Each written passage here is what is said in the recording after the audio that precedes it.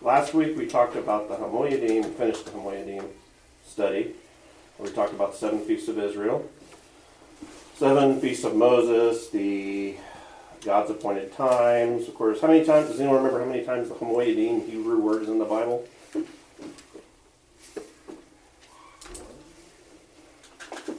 2. Yeah, 2. Close, very close. It's in Genesis 1, I can't remember which verse it is, but it talks about there will be signs in the heavens for the appointed seasons and stuff like the times and the seasons. And then there's another place which talks about what we're talking about, when he went out of the Exodus, God set up these appointed times or these feasts. So there's 7 of them. They're all on usually on certain days of the year. Some days are like the 14th of the month, so they're set in the calendar, so they might be on different days of the week. I don't know if we talked about that, but when it says it's the 14th of the month, of course the 14th is not always on a Tuesday or a Thursday on our week, but sometimes it's like the second day of the week, which always is going to be on the second day of the week. It's set in the calendar, so that's why some of these dates are kind of confusing, because they might end up on and plus we have our own calendar. The Jews have 2 calendars. They have their solar calendar, which observes a normal solar year like we do. And of course they have the religious calendar, which starts on the 7th month of the year, or Nisan. So, because sometimes in the Bible it'll say the first month, which you have to ask yourself, which first month is it talking about? If it says the 14th day on the first month, it's generally talking about Nisan, or referring to the religious calendar. And of course, before that was set, it's usually talking about it is talking about the solar calendar, because there was no religious calendar. So we talked about the Akedah, of course, the binding of Isaac, the Kedushin, or the marriage of Isaac. We saw Jesus all throughout that story. We saw the Father, we saw the Holy Spirit, we saw the church even in these really old ancient stories. So, and of course we talked about way back, the second episode, the angel of the Lord, or the messenger of God, or messenger of Yahweh, or Yahweh, or however you want to say his name.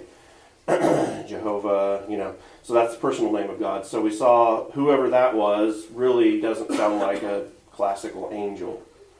A little baby with wings, cherubim, so sounds more like the Son of God. So if you want to, again, we talked about if you want to go through the Bible and search the angel of the Lord, and in the Old Testament, the New Testament is typically an angel, and it's usually referring to Gabriel, or the messenger angel at the very beginning, bringing the good news of the Messiah being born. But in the Old Testament, the angel of the Lord is most of the time not referring to the winged creature, immortal creature that we see, on Christmas cards and so forth. So I'm just challenging you to do that yourself. I don't know why I keep doing this with my hand. I'm going to rest my hand for a little bit now. So, but tonight we're going to talk about, we call it the law, the I wanted to get a fancy Hebrew word, but it was too hard to say. So the law, the tabernacle, and the ark.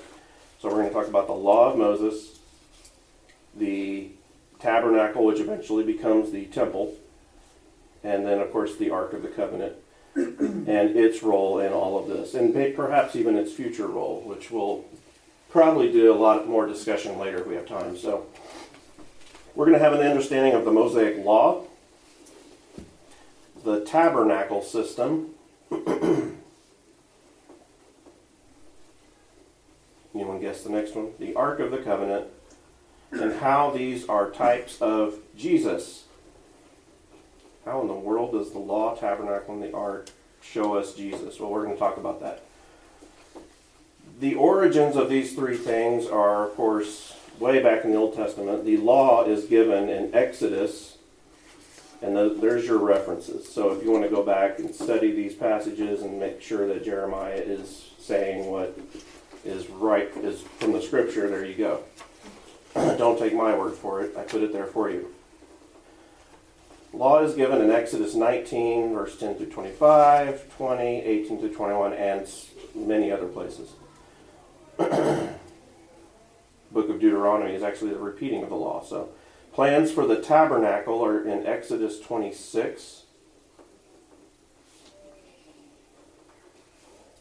The instructions to build the Ark of the Covenant are in Exodus 25, 10 through 22.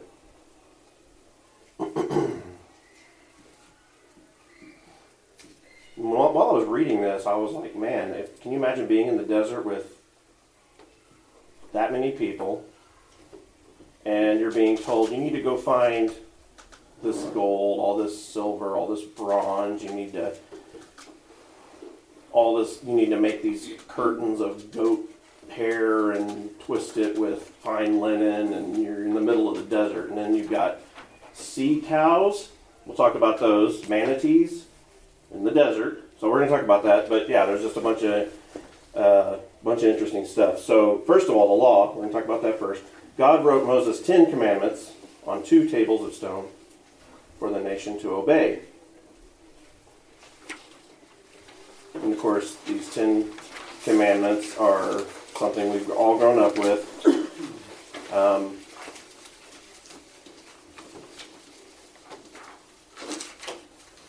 It never gets, well, it does get old, but I see this memes going around saying that Moses was the first person to use the cloud because he had his tablet, and yeah, it just doesn't get, it's not funny anymore, but yeah, I see it all the time. Okay. Anyway, but when he had finished speaking, this is in Exodus 31, by the way, it says, when he had finished speaking with him on Mount Sinai, he gave Moses the 2 tablets of the testimony, tablets of stone, written by the finger of God. So Moses didn't carve this out, And if you want to picture small, little, round, square, I don't know what shape they were, 2 stones, obviously, with Paleo-Hebrew alphabet written on it, which is the older style Hebrew. If you want to go to Google later and search Paleo-Hebrew alphabet, and there's hundreds and hundreds of charts out there that'll show you what the letters look like, and then there's also ones that compare it with the post-captivity alphabet. If you want to go to YouTube and search how to learn Hebrew, it's really a fun language. And make sure it's biblical Hebrew, not modern Hebrew, because it's changed a lot. So these 10 Commandments codified various pre-existing Levitical standards. So I say pre-existing because these 10 Commandments weren't like unknown before they were given. These were things that everyone knew, but God is now saying these are these commandments, these laws, these rules, the sacrificial system, clean and unclean, and all that was not anything brand new to these people. We'll talk about how we guess this or figure this out. Because, of course, you've got clean and unclean animals. Noah is loading, he's told to load, how many? 7 of every clean and 7 of every unclean, 2 and then pairs of 2, of course. And then you're going, how did Moses know what clean and unclean were? So, and of course, you have Cain and Abel bringing their sacrifices. And of course, Cain brought not the good sacrifice, the one that God wanted of blood. So some of this stuff was obviously established way back, likely in the Garden of Eden with Adam and Eve when he killed the animals in front of them and clothed them. So you get the sense that a lot of these, in fact, one of them is remember the Sabbath day to keep it holy. Not here's the Sabbath day, keep it holy. It's remember the Sabbath day. It's something that we've talked about since probably the first Sabbath day. And we've talked about this in the past lessons, where the Sabbath isn't a day to just sit down and do nothing. A lot of modern secular and Orthodox non-Messianic Jews will tell you that you're not supposed, they have special elevators. They have special, I was shopping for a stove an electric oven the other day. And I was looking at the features and I saw Wi-Fi not available. And I went, oh. And then I saw Sabbath mode available. And I went, Sabbath mode? So what it is, it's a feature in the stove where on the Sabbath day, it's very automated, and so you don't have to push the on and off button when you're cooking stuff on, because that's work. And so, I mean, the Sabbath day has been... The door and pulling the stuff out, that's not work, but pushing the little button. Right. Making the food is not work, but pushing the button is. Yeah. So it was just, I just laughed. But yeah, so the Sabbath we talked about is a day to basically just observe God's creation and enjoy it. And take a break from your normal daily routines. And of course, we have a whole weekend now, Sunday too, day off. So some people, not everyone works, the same schedule. So us IT guys, we're just on the clock all the time, right? So, but we get to rest, I guess. Anyway, so we have clean and unclean animals, and of course Noah loading the clean and unclean animals in Genesis 7, way before this was established. And then we have remember the Sabbath day to keep it holy, so, which is of course saying, hey, this isn't a new thing, just remember it. So before Moses could present the commandments, he brings these 10 commandments down that God just wrote on stone for him, and they've all broken the commandments. So the nation had broken them. So, of course, Noah and his temper.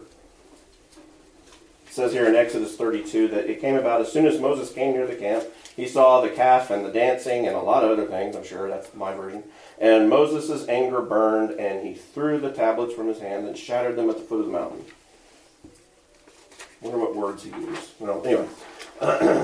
God gave the nation 613 more commandments. Now, you might put that in quotes, because 613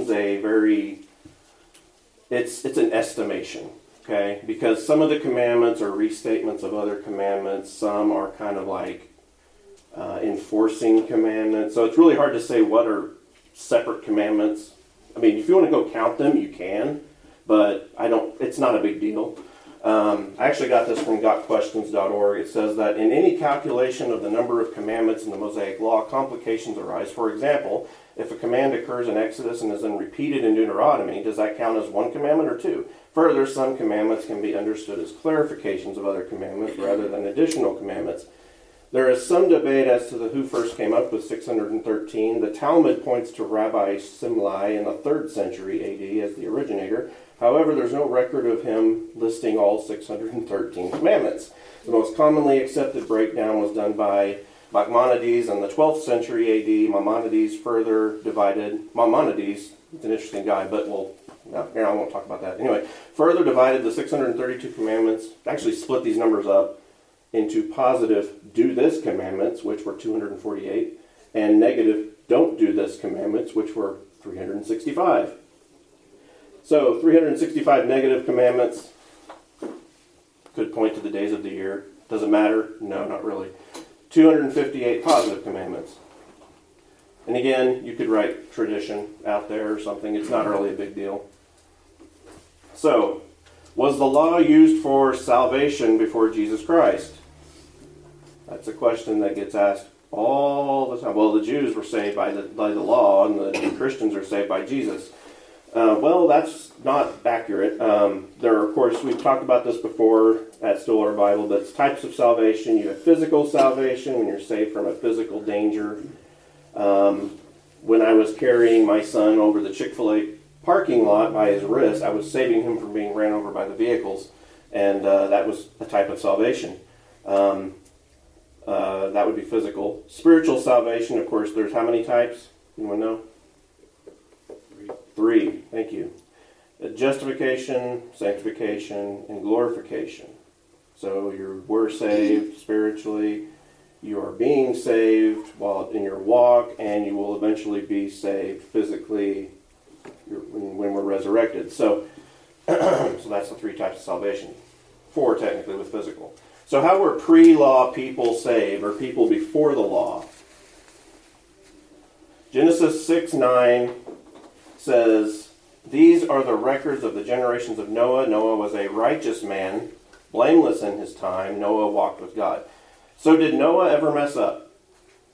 Then how is he righteous? He walked with God, right? Probably not physically, but he did his best. you could say. He had his faith in God. He believed God's promises. And, I've always asked that question, what does it mean to believe in God? What does it mean to believe in Jesus? Do we have to believe he exists? Do we have to believe that he was a man? And it really, when you go back and read these stories and you look at it, they just trusted God. It's just a simple, I'm going to believe what God says. There's not a specific way to believe. There's not a specific thing to believe, I guess you could say. I mean, we could argue this all night, I guess. But it seems as if you just got to trust God. Trust God, trust his son, and of course, when you're trusting him, you trust who he is. You believe that he's Son of God, he's your Savior, whatever. But it seems like a really difficult question for a lot of people, and that's come to my personal conclusion is just trust the Lord, and that's what you do when you believe. So I'm not trying to add to it or anything, obviously. It's just simple. So I think it's made more difficult sometimes. So how were pre-law people saved? Genesis 6:9, they are saved by righteousness by faith. Genesis 15:6, this is of course the famous Abraham verse. He believed in the Lord and he reckoned it to him as righteousness. I've gotten in arguments with, not arguments, but I've told people this verse and they're like, well, does that mean he gave him righteousness? Or, it's just like they've messed with the words so much. But it's pretty clear here that, and when you reference the Hebrews passage that's referencing this, I think it's Hebrews, but he trusted the Lord and, he believed the Lord and he gave him righteousness because of it. So if you add to that or try to complicate it, you're just making it more difficult for yourself. And I don't know why Christians would want to complicate that, because you're just making things way more complicated for yourself and everyone around you. So how were post-law people saved? These are people after the law. So when the law is established, this is the verse that actually got Martin Luther really confused, because he was raised that works for salvation, but how can you be righteous before God? And that's why he beat himself up. He froze himself out in the snow. He just tormented himself because how wretched this body is and stuff like that. And then this I don't know if he was a priest or what, came up to him and gave him Habakkuk 2:4. And it says, "Behold, as for the proud one, his soul is not right within him, but the righteous will live by his faith." And that passage really inspired him to what led to the Reformation. So that's how post-law. So people before the law were saved by faith. It's interesting that people after this law were given are also saved by faith, not by the law. So the law is impossible to keep, so it can't save you unless you keep it. But then again, you're also and you also have inherited sin from Adam. So the law is impossible to keep. Romans 3:19-20. And I'm going to go through this verse by verse because it's really good explanation of what the law is for. If someone ever said, well, if the law is not to save you, what's it for? Then I would just take them here. It says, "Now we know that whatever the law says, it speaks to those who are under the law." That's a place to highlight right there. "So that every mouth may be closed." Which means, I can't argue it. Can't say, well, I did this good. Can't boast, basically. "And all the world may become accountable to God."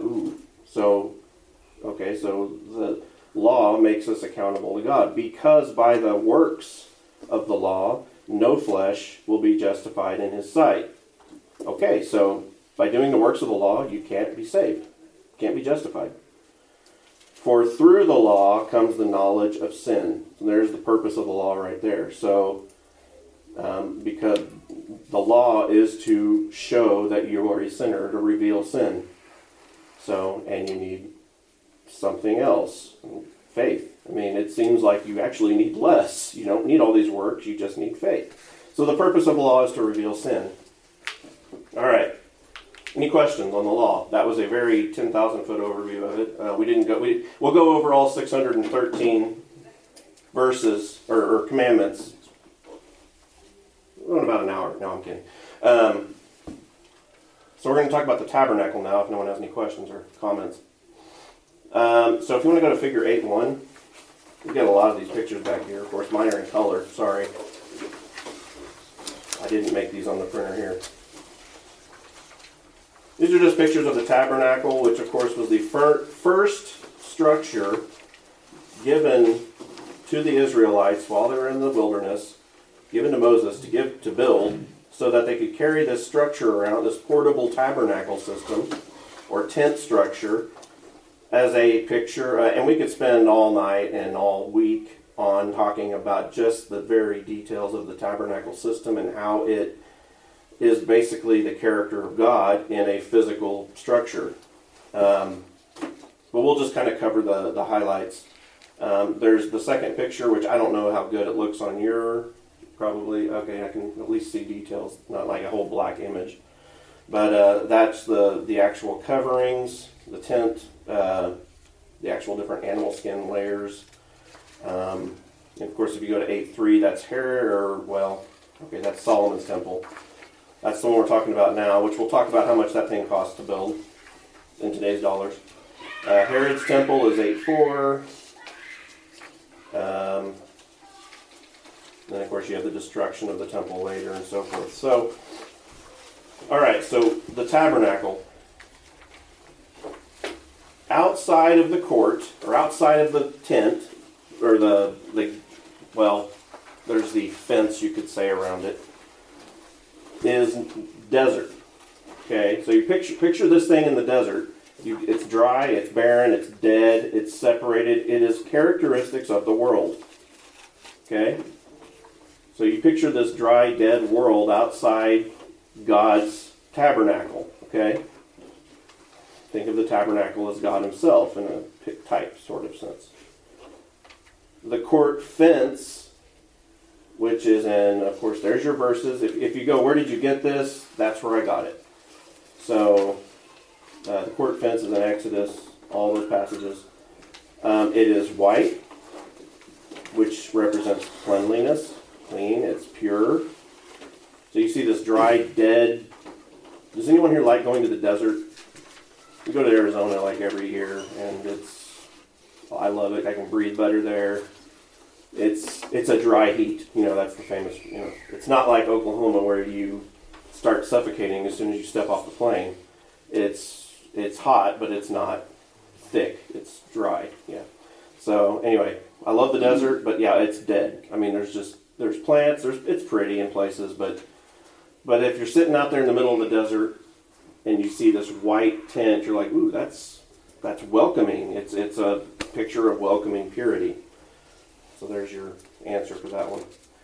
You see something clean and proper and white and pure and just clean. And then you have the gate of the court, which the details are, of course, in Exodus 27 and 38, and some is in John. You have all these different colors of curtains. And I went over and studied all these colors in the scripture. Just search blue. And, oh my goodness, you're going to have fun. Blue, purple, scarlet, white. So you have blue represents the heavens. And if you're colorblind like me, it's blue or purple. Purple curtains represent royalty. A lot of this stuff is known, but if you've studied any of Scripture, you know that blue is heaven. The purple is definitely royalty, because purple is also always associated with kings and queens and just royalty. Scarlet represents blood. Just red.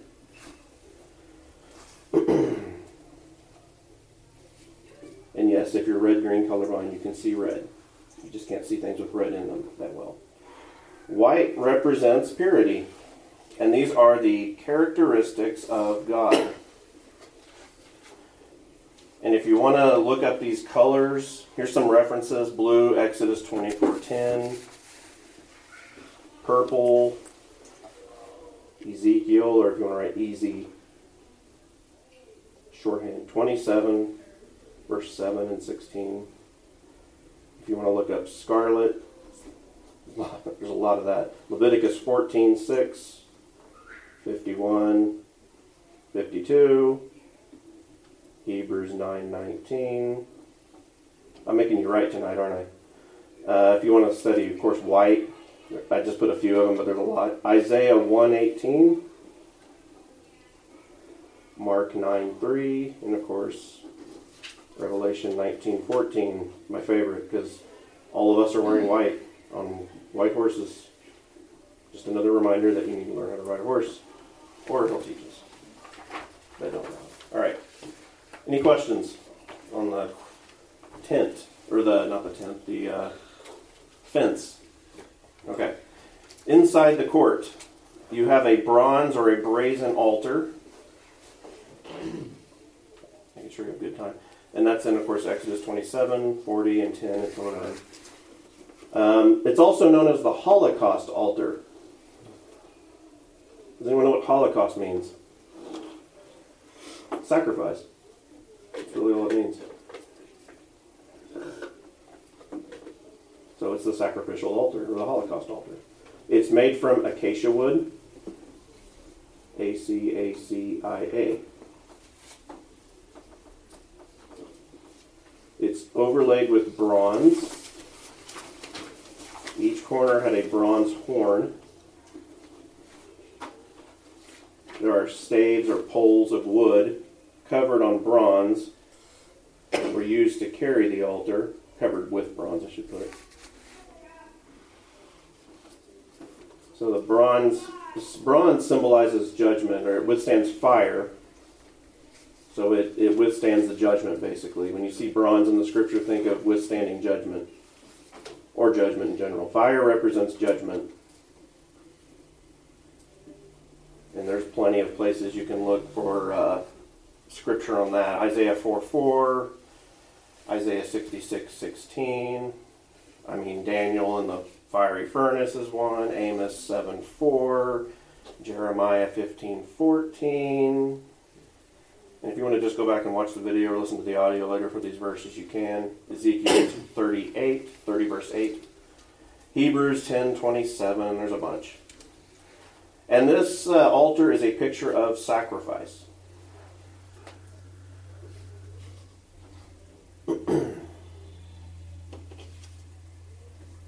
Are you heckling, Ryan? Oh, okay. My 17 pages or whatever. 18. All right, the bronze laver. Now, you'll hear JB say laver. I say laver, and that's okay. It's just pronunciation.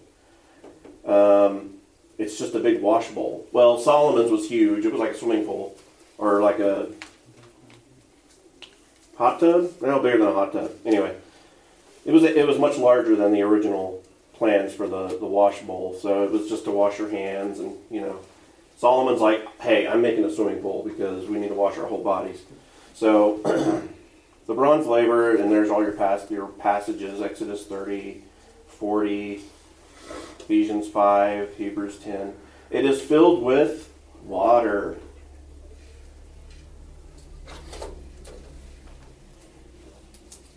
Have you guys been enjoying the questions on the quizzes online? Some of the answers? This one's even better. I had fun with this one.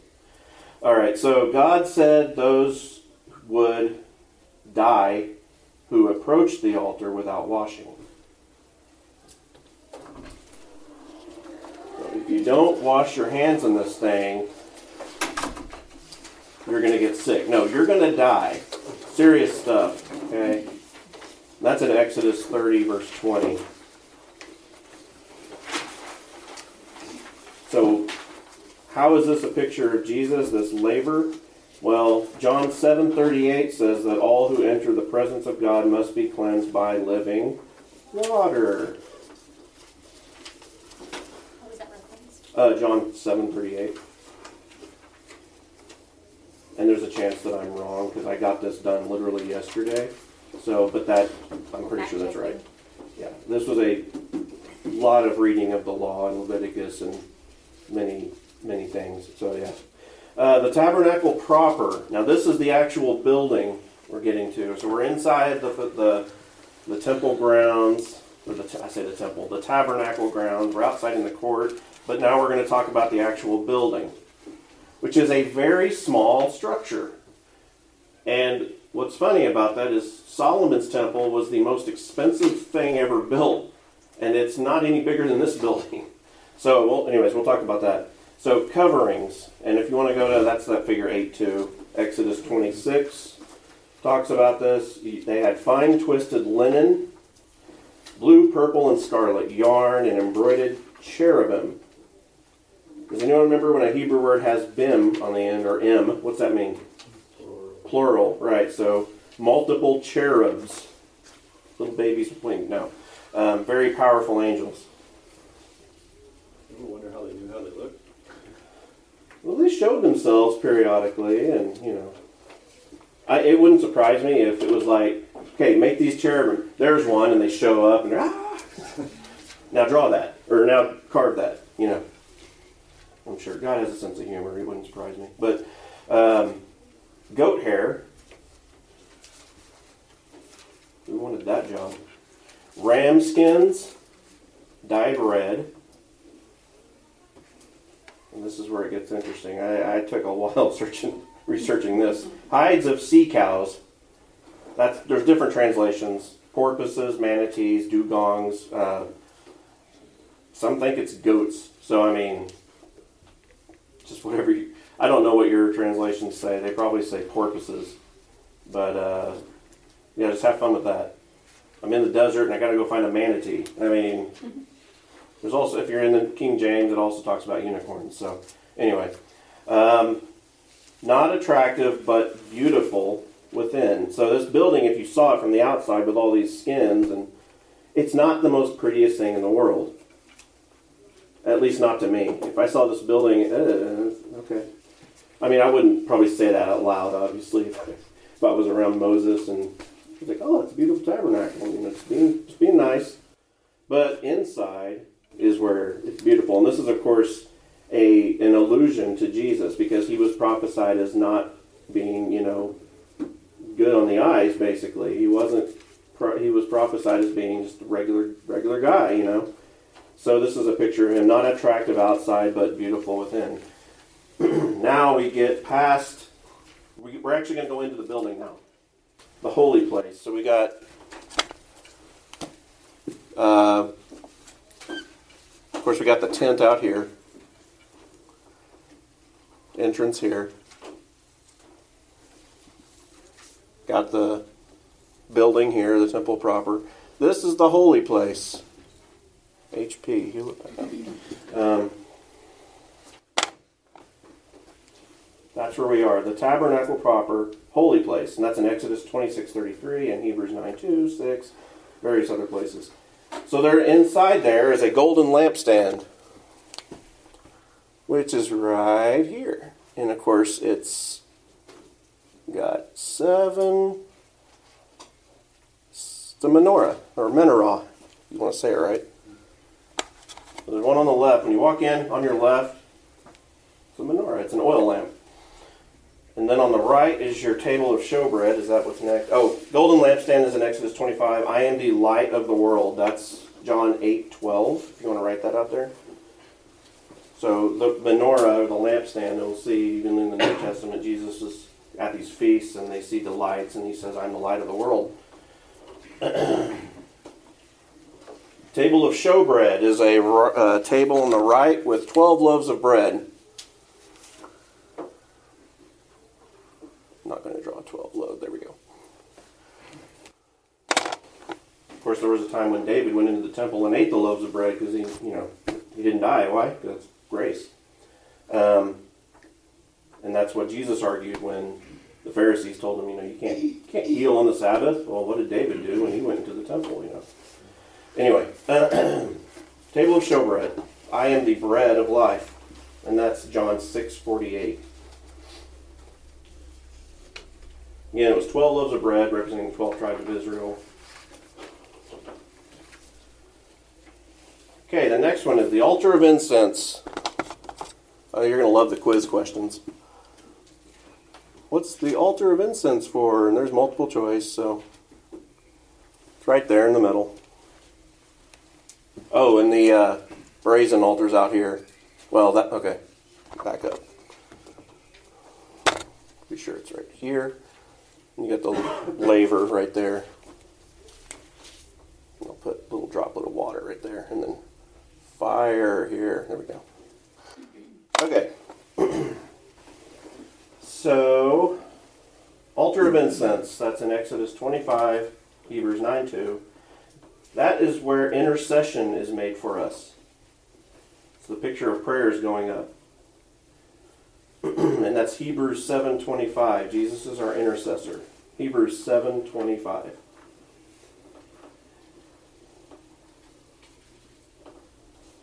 All right, and now we've got the most holy place, which is the little tiny room back here, which has the what? Ark of the Covenant. There we go. That's my ark. So, most holy place, or called the Holy of Holies.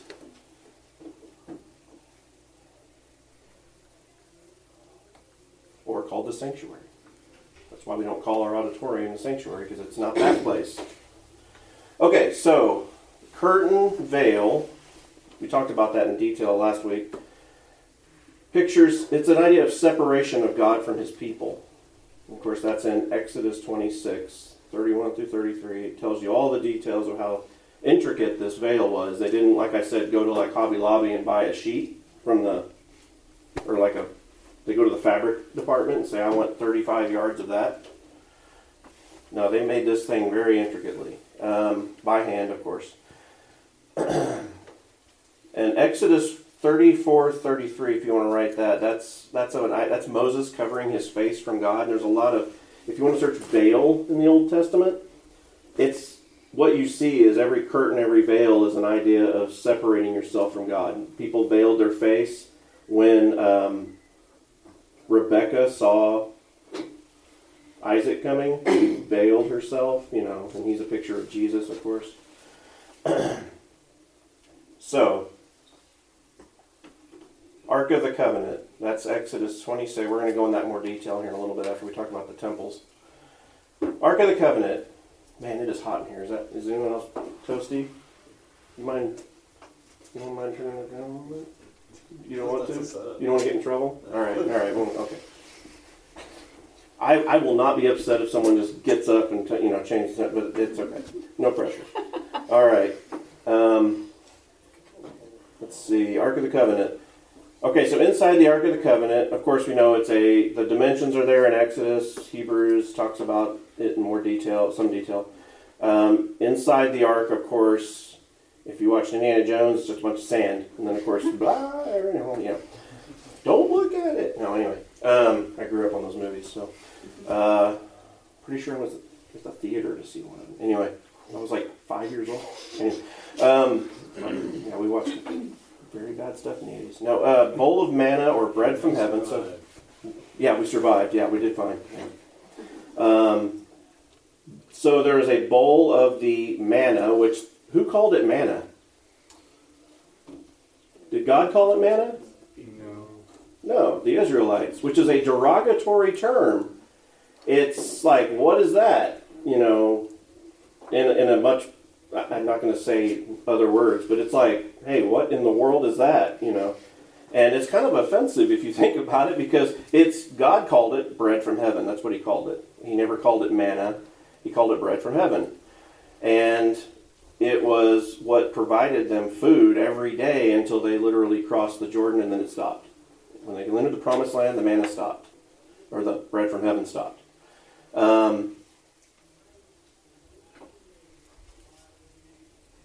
And then I'm going to go back just real quick. Well, let's talk about this, and I'll mention that verse. Hebrews 9.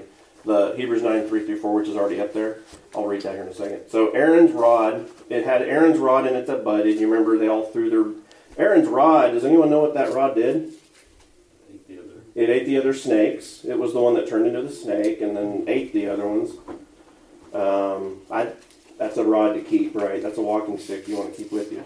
So you're in the woods and you see a copperhead, So it had Aaron's rod. Of course, eventually one of the days they said, throw your rods down, and the next day whoever's rod has budded is the priest. So, and of course, Aaron's rod budded. So it actually had almonds on it. Was it almonds? Yeah, almonds. It also had the tablets of the Mosaic Law in it. And then the ark is a picture of what bears our sins, or our sin bearer. And you can go to Hebrews 9:28 if you want to read about that. But Hebrews 9:3-4 says, behind the second veil there was a tabernacle which is called the Holy of Holies, having a golden altar of incense and the ark of the covenant covered on all sides with gold. It was in which was a golden jar holding the manna, bread of heaven, and Aaron's rod which budded, and the tables of the covenant. So that's how we know what was in there. The Old Testament doesn't tell you all those details. It's funny that Hebrews does. But there's some things that they just knew later on, like Satan arguing over the body of Moses. What's that about? We don't know, but they knew about it. That's in Jude, by the way. And then, oh, by the way, this stuff was in the ark, and it's actually, not all of these things are mentioned as being in the ark in the Old Testament. So the manna, specifically. I couldn't find any place in the Old Testament where it said there was a golden jar of manna in the Old Testament. It did say, Moses did say, take a jar of the manna and keep it with us, or something like that. But they never said we put it in the ark. So it apparently was put in there later. So the mercy seat. Now that's the golden lid, we'll call it. But it goes over the box, which is the ark. The mercy seat is a separate golden seat. I mean, it's a chair, a throne, basically. Many people think it's going to be the throne that Jesus sits on and we'll talk about that later, when he comes back and rules in the millennium. So where is it? We'll talk about that. We don't know, but, well, someone knows, but anyways, we'll get into that later. So mercy seat is a picture of the propitiation for our sins, which is in Romans 3:24-25, if you want to read that. The details for it are in Exodus 25:17-22, Hebrews 9:5. King David desires a temple for God. He basically is sitting there in his palace and he goes, okay, so the creator of the universe is in a tent. I'm in a palace. There's a problem with this. That's 1 Chronicles 17:1, and it came about when David dwelt in his house. David sent to Nathan the prophet, behold, I'm dwelling in a house of cedar, but the ark of the covenant, which is where God dwells. Of course, God dwelt between the cherubim, the two cherubim on top of the mercy seat. But the ark of the covenant of the Lord is under curtains. 1 Chronicles 22:8 says, but the word of the Lord come to me, say, you have shed much blood and have waged great wars. You shall not build a house to my name, talking to David, because you have shed so much blood on the earth before me. So as a result, David provides the money and materials for the temple, but Solomon ends up, of course, building it. We've been talking about that on Sunday mornings. So Solomon builds the first temple. It was about 1000 BC. He really improved this thing. He upgraded it big time. Instead of having one menorah or lampstand, I think there were maybe 10? 10, yeah. 10 or 20, yeah, it was 10. And he just went all out. 10 tables of showbread, He added storerooms for priestly personal items. And there's a whole lesson there. Because some of the corrupt priests later would put their idols in there. And it's just a picture of putting bad things in your mind. So he adds non-functional freestanding pillars and names them Jachin and Boaz. I don't want to hear anyone saying Jachin and Boaz No, it's Jachin and Boaz. And what do those names mean? Jachin means in his counsel, and Boaz means by his strength. These pillars didn't hold anything up. They were just there. They were just outside, they were non-functioning. They just were there. If you go to Isaiah 11, I'm going to write this down, it describes the attributes of the Messiah. And one thing it says is, the Spirit of the Lord will rest on him, the Spirit of wisdom and understanding, the Spirit of counsel and strength, or Jachin and Boaz, the spirit of knowledge and the fear of the Lord. So there's an idea there of the Messiah. He added a porch, very expensive one. Okay, so here's the materials he used, and these prices I'm about to mention are from like 2 days ago. So I had to get out my calculator and find the price of gold and silver. So the materials are in 1 Chronicles 22:14. We've been talking about that on Sunday morning. We've already probably remember how much it was. A talent is about 35 kilograms or 75 pounds approximately. So roughly 75 average. That's what I found. It's either under 75 or right over. 1 Chronicles 22:14 says 100,000 talents of gold. So if you do the math, and that's 1 million talents of silver.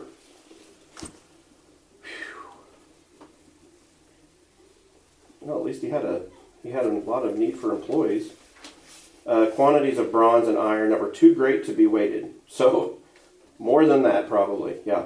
So 1 Chronicles 29:3 says 3,000 talents of gold, 7,000 talents of silver from David's personal treasures. 1 Chronicles 29:7 says 5,002.5 talents of gold, 10,000 talents of silver, 18,000 talents of bronze, 100,000 talents of iron from the leaders of Israel. And 1 Kings 5:10 says King Hiram of Tyre gave Solomon many cedar trees for the temple. You guys have enough gold and silver and bronze. Here's some trees. Need some lumber. All right, so if you do the math, 108,002 and a half talents of gold, which is about 8,100,000. Well, which is approximately, if you take 75 pounds as a talent, 8,100,000, 187.5 pounds of gold, which is, was $1,853 per ounce 2 days ago. So that would be $154,359,000 today. Okay, for this little building. And all the stuff inside of it.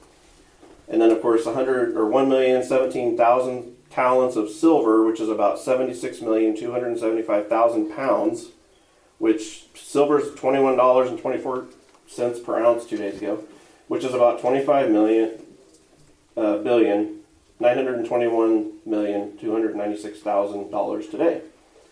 So, and there were quantities of bronze and iron too great to be weighted.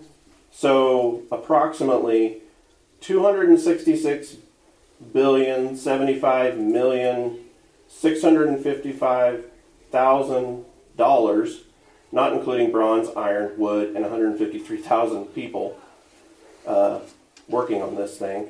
And of course, the bronze and the iron were too great to be counted, so who knows how much that was worth. Possibly over $500 billion in today's, for a relatively small building.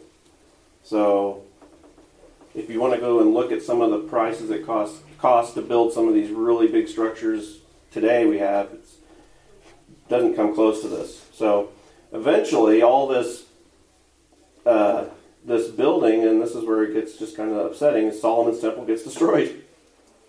So, I mean, when you got that much gold in one little building, and silver, and gold, and more gold, someone's going to want to take it all. So it was destroyed, and that was in 2 Kings 25. If you want to write that down.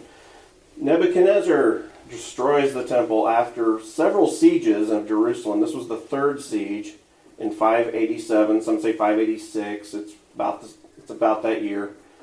And the reason why it's that year is because there is documentation and archaeology confirms that it was about 587 BC.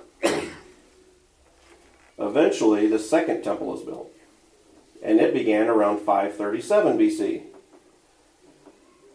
And that construction ended about 516 BC. So, do the math, about, was that 21 years? Hey, I did the math. Did I do the math right? Yeah, I did. Wow. On the spot. Okay. Herod modifies the temple around 37 BC to basically gain favor with the Jews. So he makes it better. The Jews like him for it, even though he's very corrupt. Eventually, that temple is destroyed. And of course, this was what Jesus predicted in Luke 19. He rides over the hill on the donkey. He starts crying over Jerusalem and said, if you had recognized who I was, this wouldn't happen. But because you did not recognize me, you're now blinded. He pronounces judicial blindness is that a word? Blindness on Israel, which is still going on today, not for every Jew, but for the nation as a whole are blind to the Messiah. And he basically decrees that Jerusalem's going to be destroyed, details it big time in that Luke 19 passage. And it happens exactly like he said, of course, in AD 70, about 40 years later. Just as Jesus predicted. So, there will be another temple. There's already plans for it. Third temple plans will be standing during the Great Tribulation. If you want to read Daniel 9:27, Matthew 24. If you want to go to the templeinstitute.org website, that's the group in Jerusalem that's actually built the implements for the temple. They built a replica of the ark recently. It's not the original ark, but they built a replica. They built all the silver trumpets, the priestly garments, the menorah, the table of showbread. They didn't do 20 or 10. They did one. And then they kind of held to the original design. But it's all there ready to be put in the new temple when they're allowed to build it. So there will be a third temple. There's also a millennial temple, which is detailed in Ezekiel 40 through 48, if you want to read that. This is a temple that will be in the millennium. It's much different from the one in Jerusalem that's going to be in Jerusalem, and the ones that have been in Jerusalem. It's not even going to be in Jerusalem. Surprise, surprise. It'll be north of it. All nations will worship there, or they won't receive rain. We talked about that a few weeks ago. And that's in Zechariah 14:17, if you want to read that. That's a passage over the gives an interesting little peek into the millennium time period. All nations will be worshiping. And what feast are they going to be observing? Tabernacles. It's a 7-day camping trip. So, not bad. But they won't receive rain. That's in Zechariah 14:7. If you don't go there, you won't receive rain. And I'm really feeling that right now because it is really hot here. Offerings and sacrifices are resumed. So, we think we're done with the sacrificial system, but it gives us an idea that it's probably going to continue, but it's most likely going to be a memorial to those. It sounds like it's going to be like a memorial for what Jesus did. He's going to be here, yet the sacrifices are not to remember like the Old Testament stuff that pointed to him, but he's going to be here and it's going to be like remember that it all points to him anyway. So, of the substitutionary death and so forth. What is it? And there's going to be new people born in the millennium, so these people are going to be raised up doing these things. And what's that? Where does it talk about the sacrifices? That's also in Zechariah. It's in Ezekiel. Just go to Ezekiel 48, chapter 40 through 48. It's a lot in there. And Zechariah, if you want to read around Zechariah 14, it's in there too. The temple will only be open on new moons and Shabbat or the Sabbath. So, and interestingly enough, not on Sunday. Uh-oh, it's going to upset a lot of church people. That's in Ezekiel 46:1. Not that Sunday church worship's bad, it's just a tradition. That's what we just do that as a church. No big deal, because Jesus rose on the first day of the week. But when does the first day of the week start on our calendar? Saturday night, right? So who knows? It's not a big deal. Another discussion. We already had that discussion. All right, north of Jerusalem, it will occupy a holy district, 25,000 cubits long. That's about 25,000 of these. And 20,000 cubits broad. Sorry, 20,000 cubits broad. Okay, moving on to the Ark of the Covenant. Not the Noah one. Not the Noahic Ark. All right, the construction of the Ark is in Exodus 25. I'm going to kind of speed it up here just because we've only got 30 minutes before I get yelled at. So Exodus 25, 37, and Deuteronomy 10. I'm just kidding, I won't get yelled at much. It was built by, who? These three guys. Well, at least these three guys. Bezalel, that's a guy's name, by the way.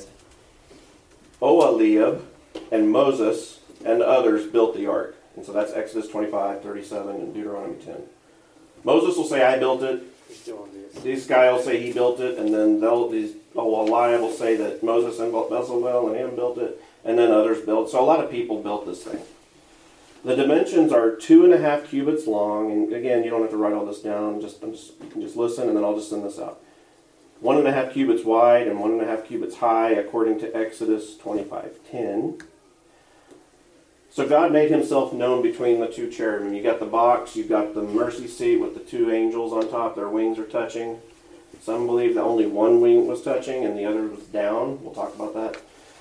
Because if it's a seat for you to sit on, and you've got these two, it's going to be kind of uncomfortable to sit on these golden angels, So there's an idea that there was wings in the back touching, wings in the front down, and there's space to sit. So, supposed eyewitness account. So anyway, we'll talk about that.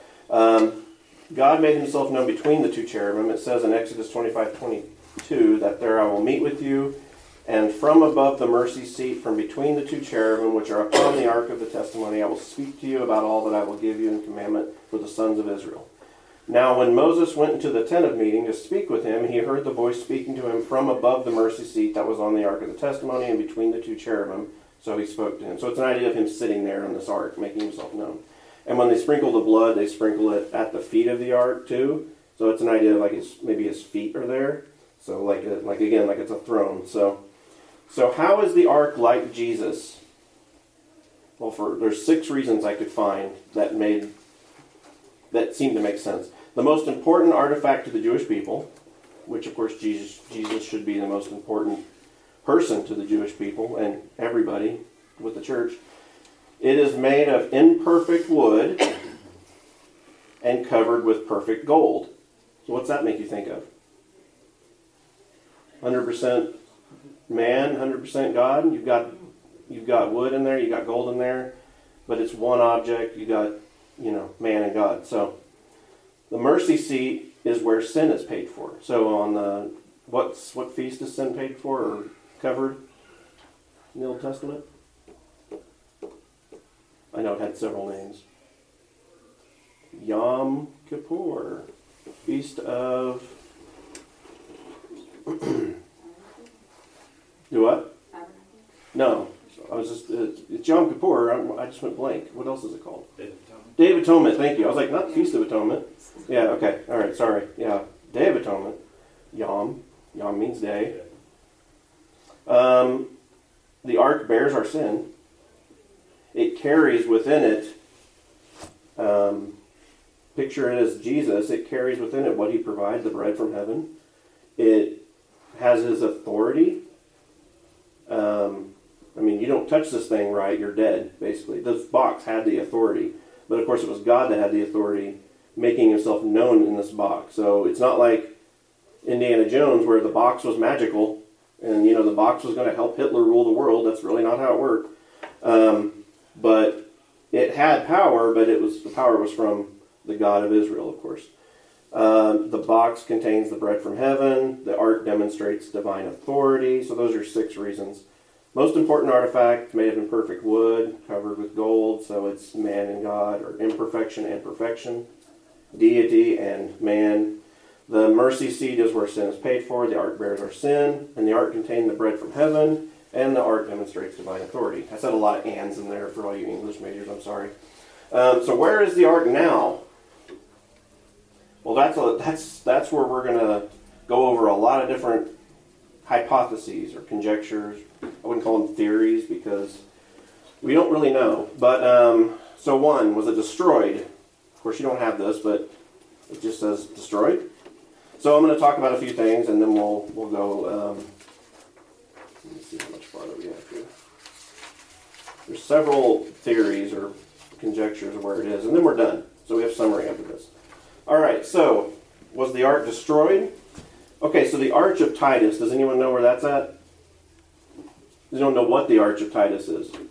Okay, do a Google search when you leave here, or when you get home or whatever. Arch of Titus, Titus. It's a big arch. Like it sounds, not like McDonald's, but it's just like a big stone arch.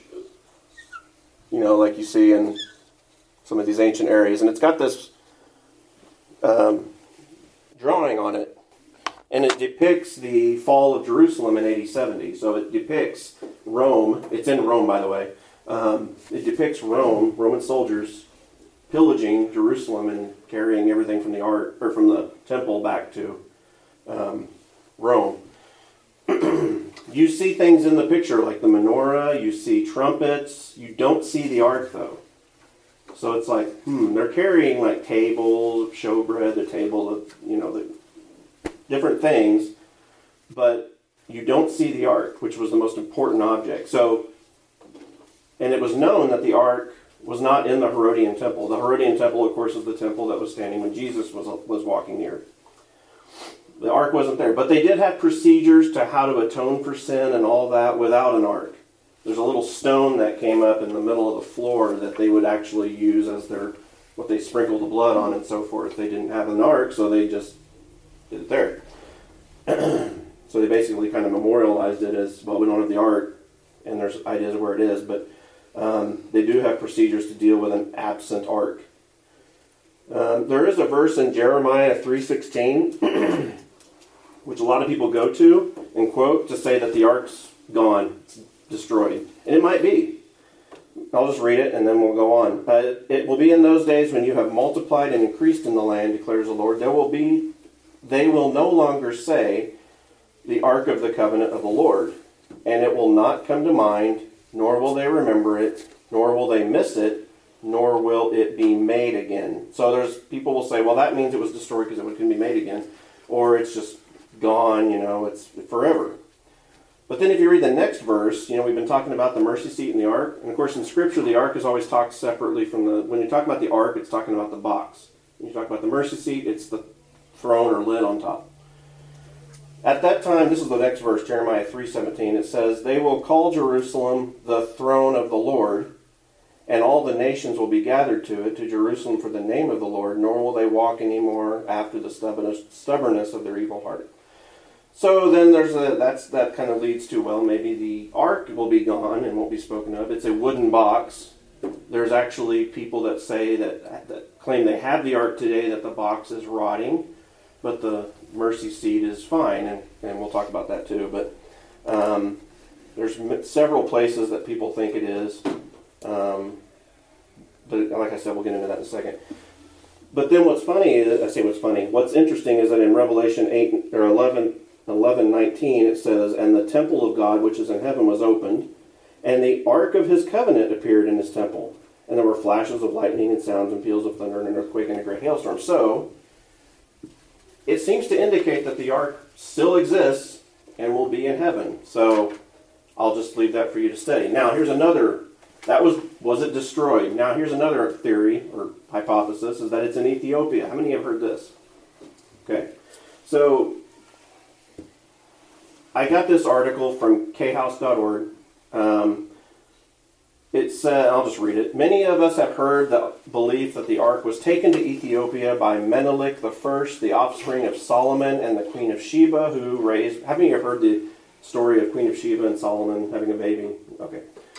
And that's where the Jews of Ethiopia came from. So, that's the story. Raised by priests until he was of age, and then leaving behind a replica, removed the ark to separate it from Solomon's apostasy. These ideas were developed by Graham Hancock in his book, The Sign and the Seal 6, and is also popularized by Grant Jeffrey in some of the publications.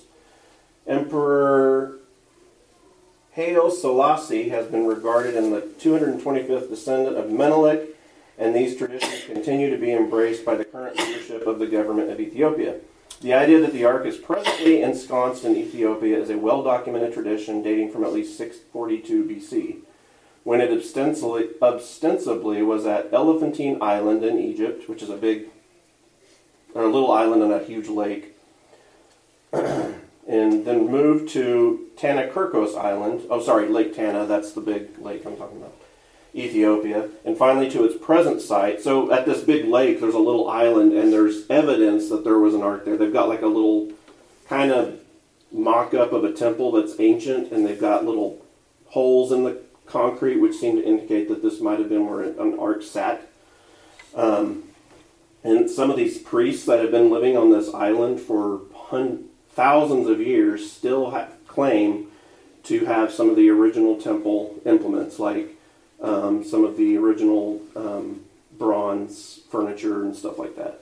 And they'll show you, there's pictures of it, and it's just like really old looking. So who knows, it could be the originals. It's an interesting story. It says,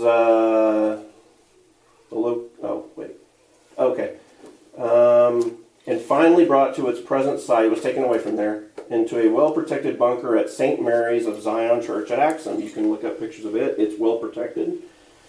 Ethiopia. The Ethiopians believe it was destined to be delivered to the Messiah when he reigns at Mount Zion. If you go to any Ethiopian in that area and say, "Where's the ark?" They'll say, "Oh, it's here."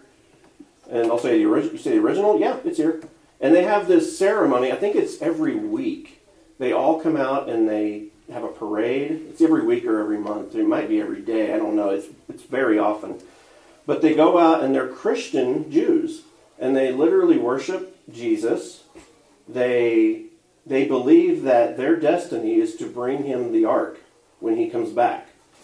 And they worship Jesus.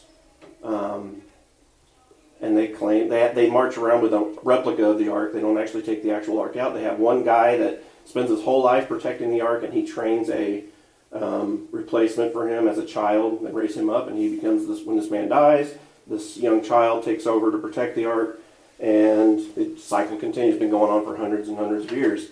So, do they have it? I don't know. It's an interesting story. There's rumors that Benjamin Netanyahu made secret trips to Ethiopia. Do they have it? Then you can take the story of the Ethiopian eunuch meeting with Philip. He's coming up to give gifts to the Messiah who's been crucified and didn't understand that. Then he goes back to Ethiopia with all his gifts. Who knows? Was the ark in there? I don't know. So that's just one of the stories. There's an idea that it's on the Temple Mount. And I actually got this from the templeinstitute.org. This is interesting because they claim they have the ark, or they know where it is. Tradition records. Oh, is it really 15 till? Okay, I need to hurry. Tradition records that even King Solomon built the first temple. He already knew, through divine inspiration, that eventually it would be destroyed. Thus, Solomon, the wisest of men, oversaw the construction of a vast system of labyrinths, mazes, chambers, and corridors underneath the Temple Mount complex. He commanded that a special place be built in the bowels of the earth. Going on, that the king of Judah, about 40 years at the prescription of the first temple. Okay, you don't even know all that. Secret place which Solomon had prepared. This is from their website. The location is recorded in our sources, and today there are those who know exactly where this chamber is.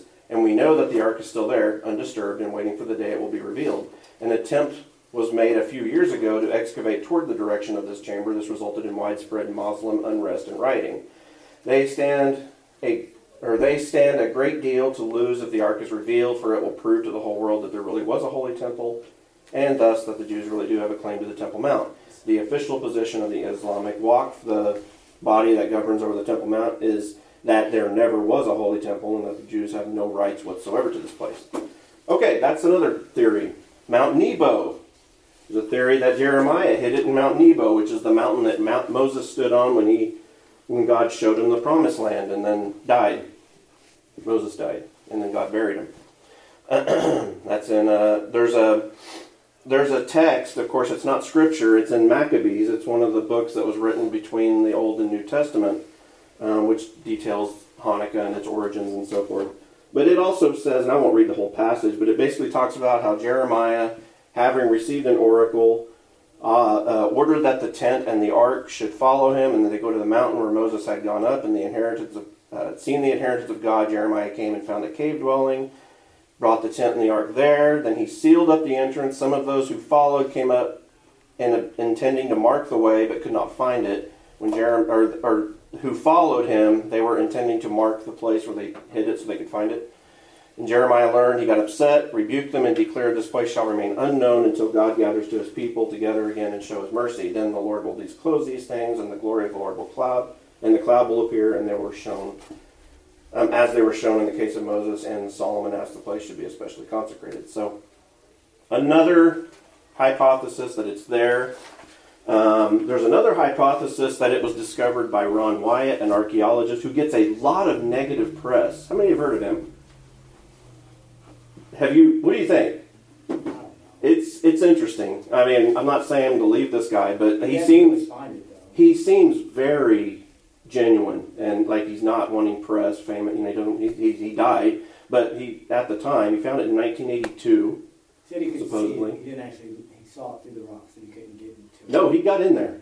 I won't go into the details, but now no, go to his website sometime, his YouTube site. No, it's an interesting story because of how it's underneath Golgotha where the cross stood, and that basically the blood of Jesus came down when the rocks split when he died, and that the blood came down through the rocks and actually landed on the lid of the ark, being the final sacrifice. And that he says that he took the blood, and he was instructed by angels. It's a very interesting story. You can read it watch it if you want. He took the blood, he took it to a lab in Jerusalem. They checked it. It only had 23 chromosomes because without having a human father, you can't have, 46? I can't do the math in my head. Anyways, you can't have, so it didn't have the male chromosomes, and they were able to revive the blood, and they said, wow, this blood's alive, and then it was covered up, and no one talks about it anymore. So it's a real interesting story. He was in tears when he was talking about it, and he seemed very genuine. I don't know if it's true. I just throw it out there because it's an interesting story. Will the ark be something involved maybe in the tribulation period? Possibly, because they're going to have a temple, and to have a temple, you don't have to have an ark, but if you have one, might as well be in the temple. So it's a Jewish artifact. And we know that the 7-year tribulation is about the Jews. So will there be an ark in the tribulation? Who knows? Do we know where it is? I don't know. Is it a big deal? No. But it's just interesting to talk about. So, summary. And again, I'll send you all this since you don't have it. The law is the standard of perfection and reveals sin so that people will have faith in the Messiah. Put their faith in the Messiah. The tabernacle is a picture of bringing God to man through Christ. The Ark of the Covenant is a picture of Jesus' authority, deity, humanity, and bearing of sin. Oh, do you guys have this page? Oh, you do have this page. Okay, so I'm going really fast. I'm sorry. Did anyone miss those? The second one. Second one. The tabernacle is a picture of bringing God to man through Christ. Okay, so the first one was the law is the standard of perfection and reveals sin so that people will put their faith in the Messiah. The Ark of the Covenant, and I gave you a really big blank for that, sorry, is a picture of, you could just say the Ark, is a picture of Jesus' authority, deity, humanity, and bearing of our sin. Bearing our sin. Eternal life salvation is always obtained as a gift by faith in the Messiah. Just trusting God. I mean, that's really all it is throughout Scripture. It's the only way you can be saved. And of course, we've corrupted that message over centuries. The memory verse is 1 Corinthians 6:19. Or do you not know that your body is a temple of the Holy Spirit who is in you, whom you have from God, and that you are not your own?